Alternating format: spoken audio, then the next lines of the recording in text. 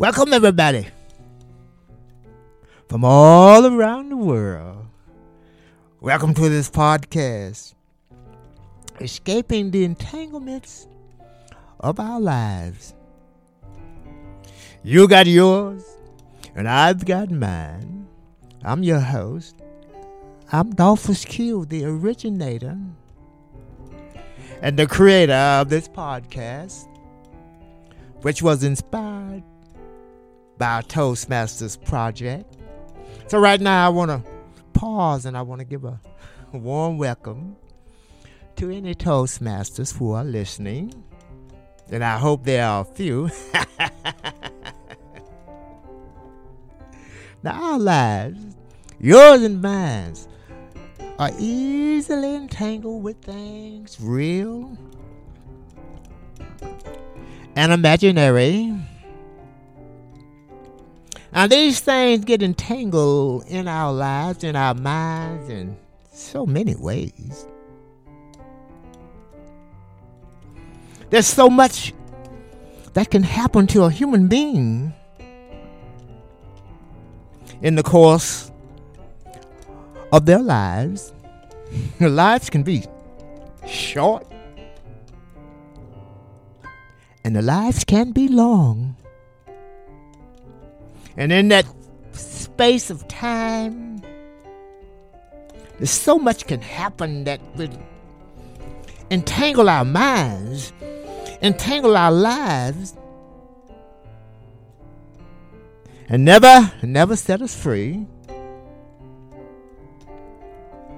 But I maintain that true escape is within. That's where it is, and that's where it always have been.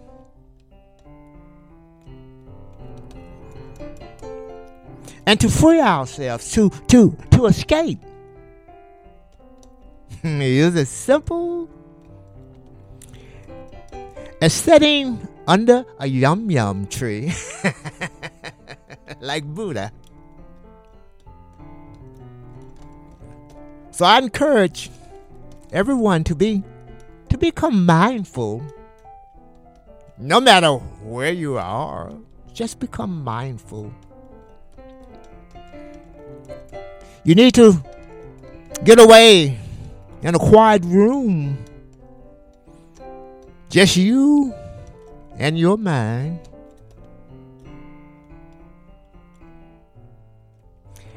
And you will escape. You will escape those entanglements. Laugh.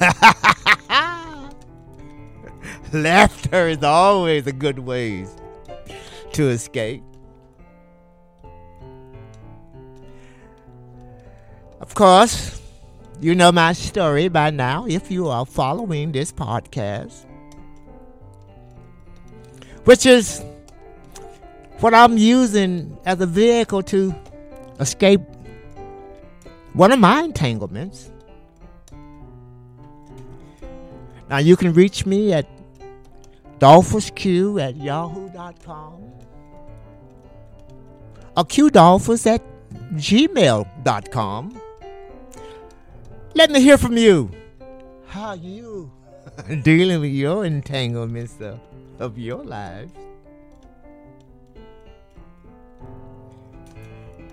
But so far, so good. I'm alive and well.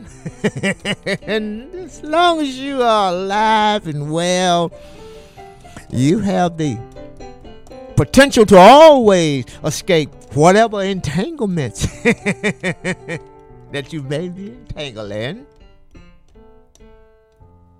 But now, like the walrus said, the time has come. Yes, the time has come for the reading of the Word. Chapter 24, Episode 24, Changing Winds over Chicago. The old calendar finally fell from the wall before I could replace it. It had hung by a needle far beyond its dated year. I only kept it hanging for the colorful photographs. I found it in a trash can downtown. Brand new. It was a promotional calendar for the city of Chicago. It cost $10 after bargaining in the gift shops that graced every corner in the loop. Otherwise, one could pay more. It resembled a slick magazine, only oversized. The cover was graced by an amazing color photograph, a silhouette of the city's skyline ablaze with bright lights from the windows of the skyscrapers mirrored on the dark surface of the lake. What I saw on the cover was twofold. A warning from Jimmy Reed about the dangers of bright lights in big cities, and sadly, my failure to heed some of the things of which he sang. Arched across the skyline in bold white letters were the words, Chicago, my kind of town. Inside the calendar were vivid photographs of happy people at colorful, festive events that had occurred during the previous year and were deemed worthy to represent the event. There were photographs of outdoor concerts from the Navy Pier to those in Grant Park and a host of ethnic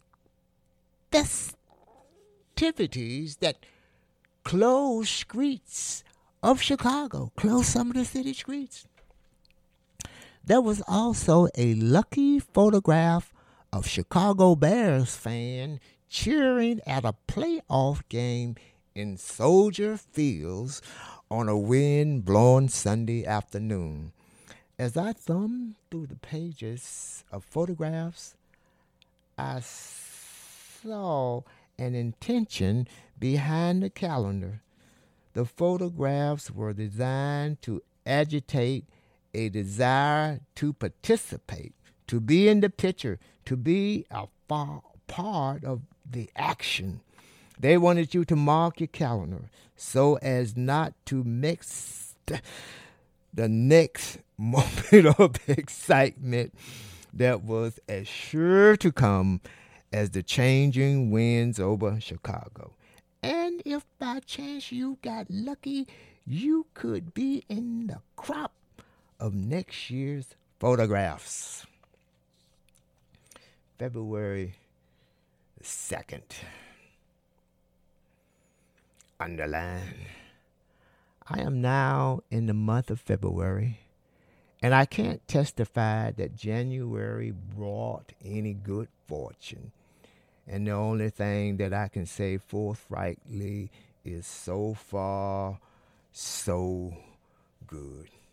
Certainly the high point of January was the unexpected phone call from Frank and his generous financial gift. And most definitely the low point was the sudden death of Pamela's grandfather and the horrible experience of being forced to spend an evening in the presence of Bojack. But surprisingly, throughout January, I was not deeply depressed for any extended length of time. But no time concerning depression can compete with the closing days of December.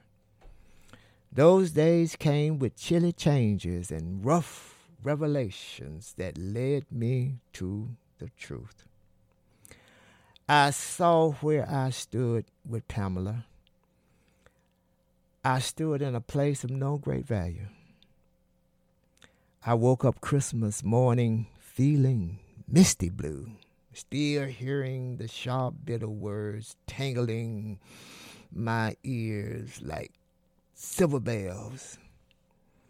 Well, if that is what you want for Christmas, you ain't going to get it from me. I ain't leaving my husband for you.